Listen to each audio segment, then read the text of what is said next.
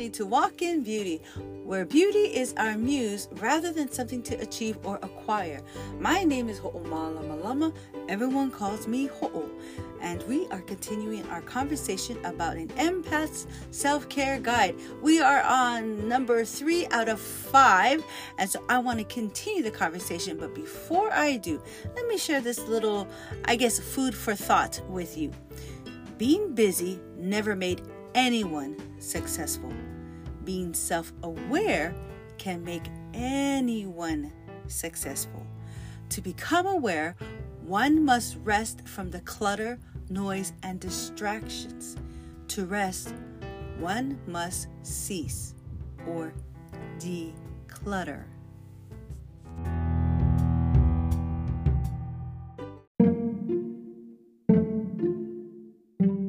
R-E-S-T, rest. Rest is that anomaly that you've heard of, and it happens once in a while. And it's this thing that it sounds so euphoric, to rest. And to rest without taking anything or using other things externally to kind of put you in a place of rest. But just the idea of being able to lay your head on the pillow and just rest. Resting is so restorative and healthy. Part of your self-care guide will involve having a good night's sleep or being able to even rest. You don't have to sleep to rest. You could just kick up your feet and just put your head back and relax and recline on your chair and rest that way. But there are things that are probably inhibiting you from resting properly, which is what I'm going to talk about in step number 3, which is declutter often. Did you know that was coming? Create a lifestyle that allows you to evaluate what is around you. Place things in 2 categories. You ready? And you can do this with me. You're going to hold your hand and you're going to extend one hand, serving me. Now extend the other hand out, not serving me. That's it. Things will either serve you, you can put one hand out, or not serving you, put the other hand out. I want you to get an idea that it should either be in one hand or the other. It's either going to serve you or not serve you. This includes relationship items, music, movies, publications, subscriptions, and the list goes on and on and on. Things that don't serve you become clutter around you. Now, I know we have that pile of stuff that we're going to get to, but if it's been a year, you're not getting to it. And guess what? It can serve someone else even better. And that's what's helped me to let go of things. I used to deal with the guilt and shame and think that I had to hold on to everything. The worst thing for me was because in the past I've done a lot of Polynesian performing arts. And so I have things that have been collected over years, or people who are no longer doing it, they don't want to get rid of it, but they don't have a use for it. So that what do? Oh, can I donate this? Can I give this to you? And I'm like, yeah, sure. But then in reality, I don't have a use for it. And my kids, it's not going to serve them. Those costumes or those regalia, those pieces that they once wore that they want to pass on, it won't work for what we're doing. And I had to come to a place where I looked at these things and said, is it serving me or not serving me? I have old pieces from a long time ago, and I had to think, is this going to be a collector piece, or is this just going to collect dust? What's going to happen here? So you need to look at your space and just start with some place, just a closet. I kind of said it like it's easy. Start with the closet, when knowingly the closet is probably the hardest place to start, because that's the place we shove everything. But attack the if you can. And I think his name is Peter Walsh. I might not be remembering that properly, but he was a declutter guru. I really appreciate everything he shared.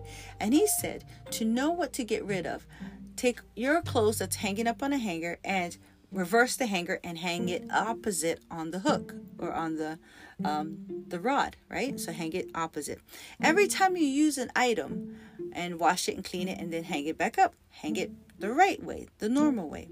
After about a week or so, maybe even a month of doing this, you're going to see the items that are a part of your regular attire and the things that are not, the things that are just taking space and you're not going to use it. Once you have kind of come to this point where you whittled it down and now you know this is what I'm going to keep, this is not what I'm going to use, then you can decide, is it seasonal? Can I put it in a bin and only bring it out for a certain season? or I need to pass it on, someone else can use it, so then you can go into that level. But if you declutter often, start with something like a closet, then maybe or if you want to start simple, do the side table next to your bed or whatever, or do the top of your dresser. Just start somewhere, declutter one thing, and then declutter it another area. But here's the kicker. You ready? Once you've decluttered something, you cannot clutter it back again. In other words, if you cleared a counter space, don't go putting stuff back on the counter. Or if you do put stuff back on the counter space, give yourself 1 week, allow it to stay there, and then say, I got to get rid of it or move it or find a home. Now, I always like the KonMari method by Marie Kondo, which is basically everything has to have a home. So if it doesn't have a home, if it doesn't belong in a space, then it is just cluttering you up. Now, what clutters you physically also, believe it or not, clutters you emotionally, spiritually, and subconsciously. Clutter is one of those things that can pass into other realms. Literally, it can pass into your other realms. So if you find yourself like always tired, can't focus, dealing with a lot of things, your mind is always layered with the jumble of this and that going on, and you feel like you're forever, juggling, and you can never land anything or complete anything. Consider the clutter that might be around you or on your phone, or are you sleeping with the phone next to you, using it as an alarm clock? The phone has a lot of energy, a lot of electricity. That could be cluttering up your sleep pattern. Maybe move it away from your head. Anything electric, move it away from your head. The point is, for your self-care guide, step number 3, declutter, and declutter often.